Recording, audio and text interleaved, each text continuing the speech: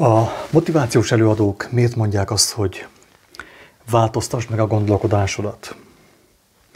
Azért, kedves hallgatók, mert hogyha az ember abban keresi a megoldást, hogy megváltoztatja az ő gondolkodását, az ő gondolkodásmódját, akkor sosem fogja megtalálni a megoldást. Akkor továbbra is motivációs előadókat fog hallgatni, továbbra is emberekre fog figyelni, továbbra is embereket fog követni, tovább is emberi erőből és emberi észből próbálja úgymond megoldani az ő problémáit, ami lehetetlen.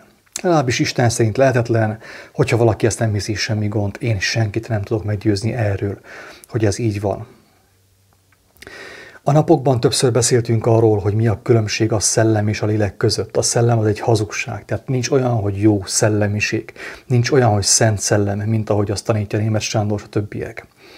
Tehát a szellem, az a szellemiség az, amikor az ugye gyakorlatilag azt jelöli, amikor az ember evette a tudás fájának a gyümölcséből, amikor ő úgymond aggyal próbálta belőni a helyes irányt, ugye az igazságot, az agyába akarta begyömöszölni Istent. Ez maga a szellem, a szellemiség. Tehát, hogyha az ember elhiszi azt az őrültséget, hogy az ő sikere abban fog megvalósulni, hogy ő megváltoztatja a gondolkodását, ez még mindig vakvágány, és ez még mindig a hiába valóságban, a mókuskerékben tartja az embert. Hogy lehetséges az, hogy ezek a motivációs előadók nagyon híres emberek, nagyon sok pénzük van az elnökökkel, a miniszterelnökökkel, az előjárókkal, mindenkivel jóban vannak, mindenkivel puszipajtások. És amikor Jézus azt az igazságot elmondta, amiben erő volt, gyógyulás és feltámadás, akkor mindenki fel volt háborodva. Hogy lehetséges ez?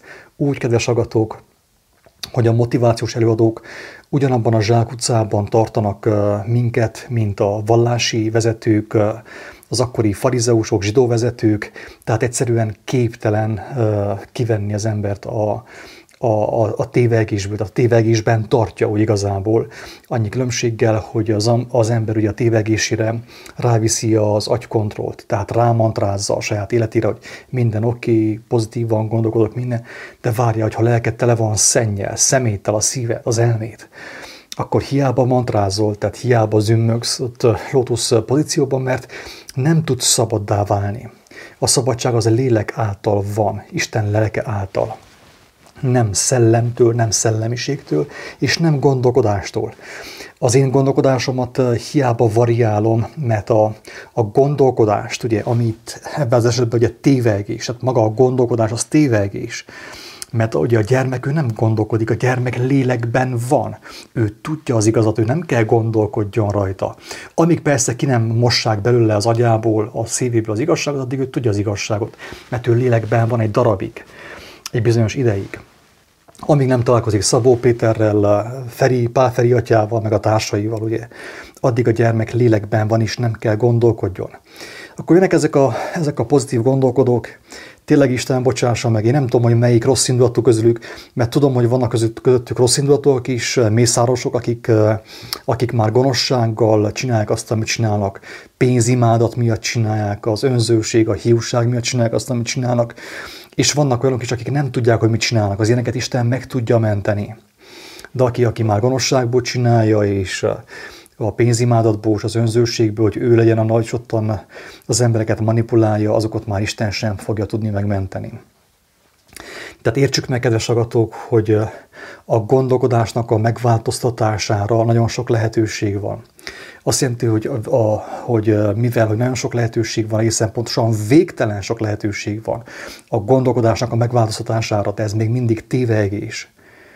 Tehát a tévegést a végtelenségig lehet színezni, és variálni, és fokozni, érthető?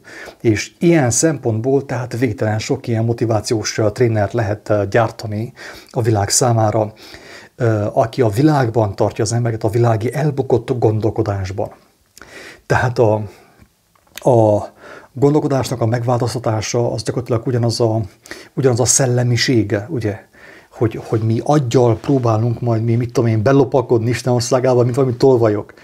Jézus pedig azt mondta, hogy ülj le seggedre, mert azt mondja, vagy jössz az első ajtón egyenesen, egyenes hátgerinccel, tiszta szívvel, vagy a hátsó ajtón nem lehet bemenni. Az ablakon nem lehet bemászni a mennyek országába. Itt a Földön még vannak tyúktolvajok, ugye?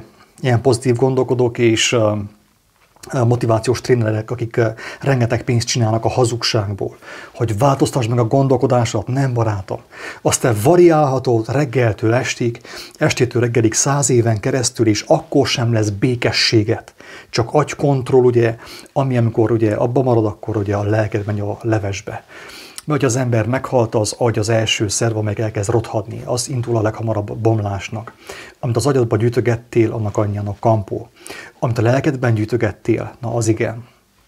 Tehát akkor nem a gondolkodást kell variálni, az agynak a tartalmát kell folyton cseszegetni, azt inkább ki kéne lapátolni onnét. Azon az igazi, hogy azt mondani, szépen kivessük, kilapátoljuk.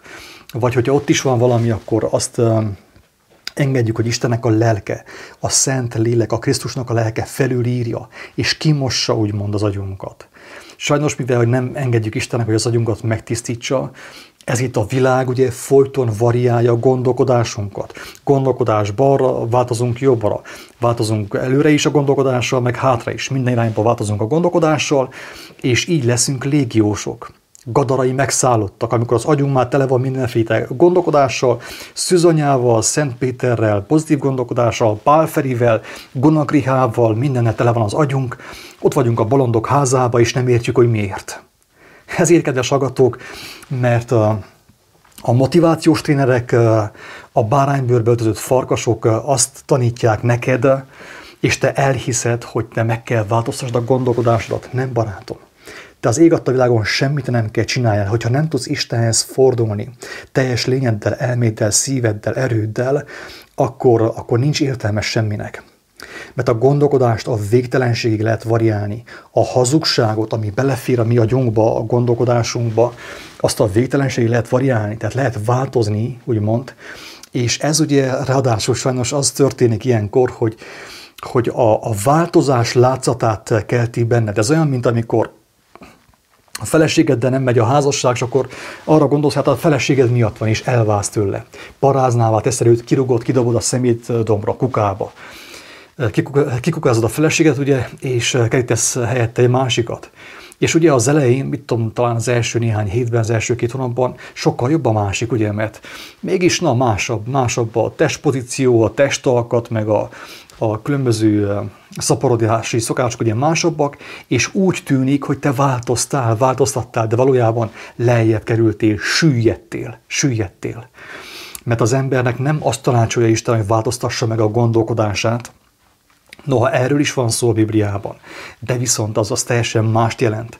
Mert ott az történik, hogy amikor az ember befogadja Istennek a lelkét az ő lényébe, az ő szívébe, az ő elméjébe, akkor az Úristen változtatja meg az ő elméjét, az ő gondolkodását, hogy meg tudja védeni magát a motivációs előadókkal szemben, a hóhérokkal, a mészárosokkal, keresztény mészárosokkal szemben, és az ezoterikus mészárosokkal szemben, akik azt mondják, hogy nem kell más tenni, csak meg kell változtatni a gondolkodást.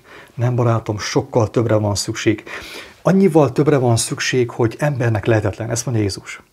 Ha Istentől az ember nem kapja az ajándékot, a változás, a valódi változás ajándékát, a tisztulás ajándékát elsősorban, a szent lelket, ugye, és a szent szót, ami megtisztítja az ő elmét, akkor hiába variálom én a gondolkodásomat, balra is, jobbra is, előre is, hátra is, ez még mindig csak csárdás. 2 balra és 2 jobbra, ugye? 2 előre, 2 hátra. Ugyanazon a helyen vagyok. És én azt hittem, hogy én csupán meg kell változtassam.